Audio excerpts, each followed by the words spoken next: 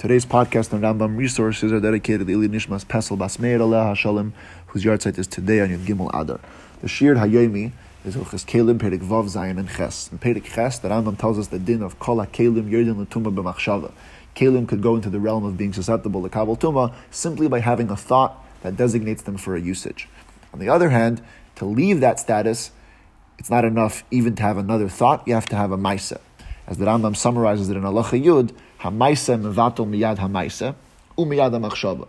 Action is powerful enough that it could cancel out the effect of a previous action and show you the effect of a previous machshava. Whereas b'hamachshava, eino mevatelas le miyad HaMaisa, v'le miyad HaMachshava. Simple thought cannot cancel out the effect of an action and not even the effect of a previous thought.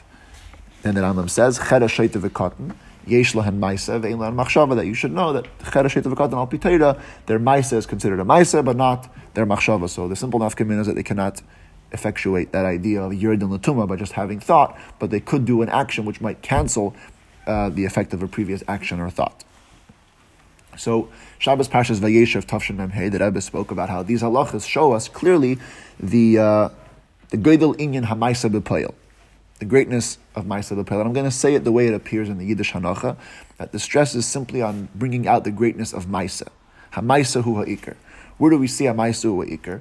Because since the Maisa of a Chera Sheita V'Katan is considered a Maisa Al Piteira, what that basically means is, even when these people do a Maisa, it's powerful enough to be mevatel the machshava and even the maisa of a body v'gadol. You have a healthy adult, he does a maisa, he does a machshava, and the chera sheita v'katan's maisa is so powerful that it can be mevatel that.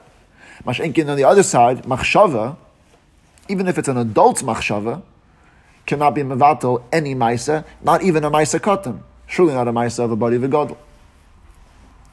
That's the way it's in the Yiddish Hanacha. In the Teres Menachem Hebrew Hanacha, it just says, the Rebbe is bringing out the point of the Maila of Maisa Legabe Machshava. And the way they stressed it is the following, that you see that there's a Maila of Maisa, that even a Maisa of Chera Sheita V'Katan has a Maila Legabe the Machshava of body V'Gadol, Lachas Kama V'Kama, that a Maisa of a body V'Gadol has a Maila Legabe his own Machshava.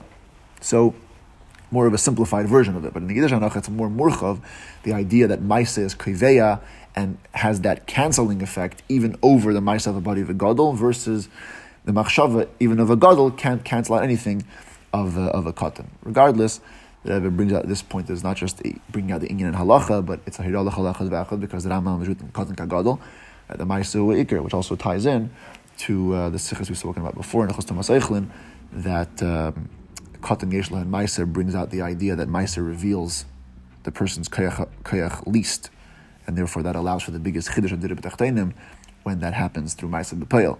And additionally, that Ktanim are also shaykh to Tzedakah, where the Inyan is Maisa B'Poel.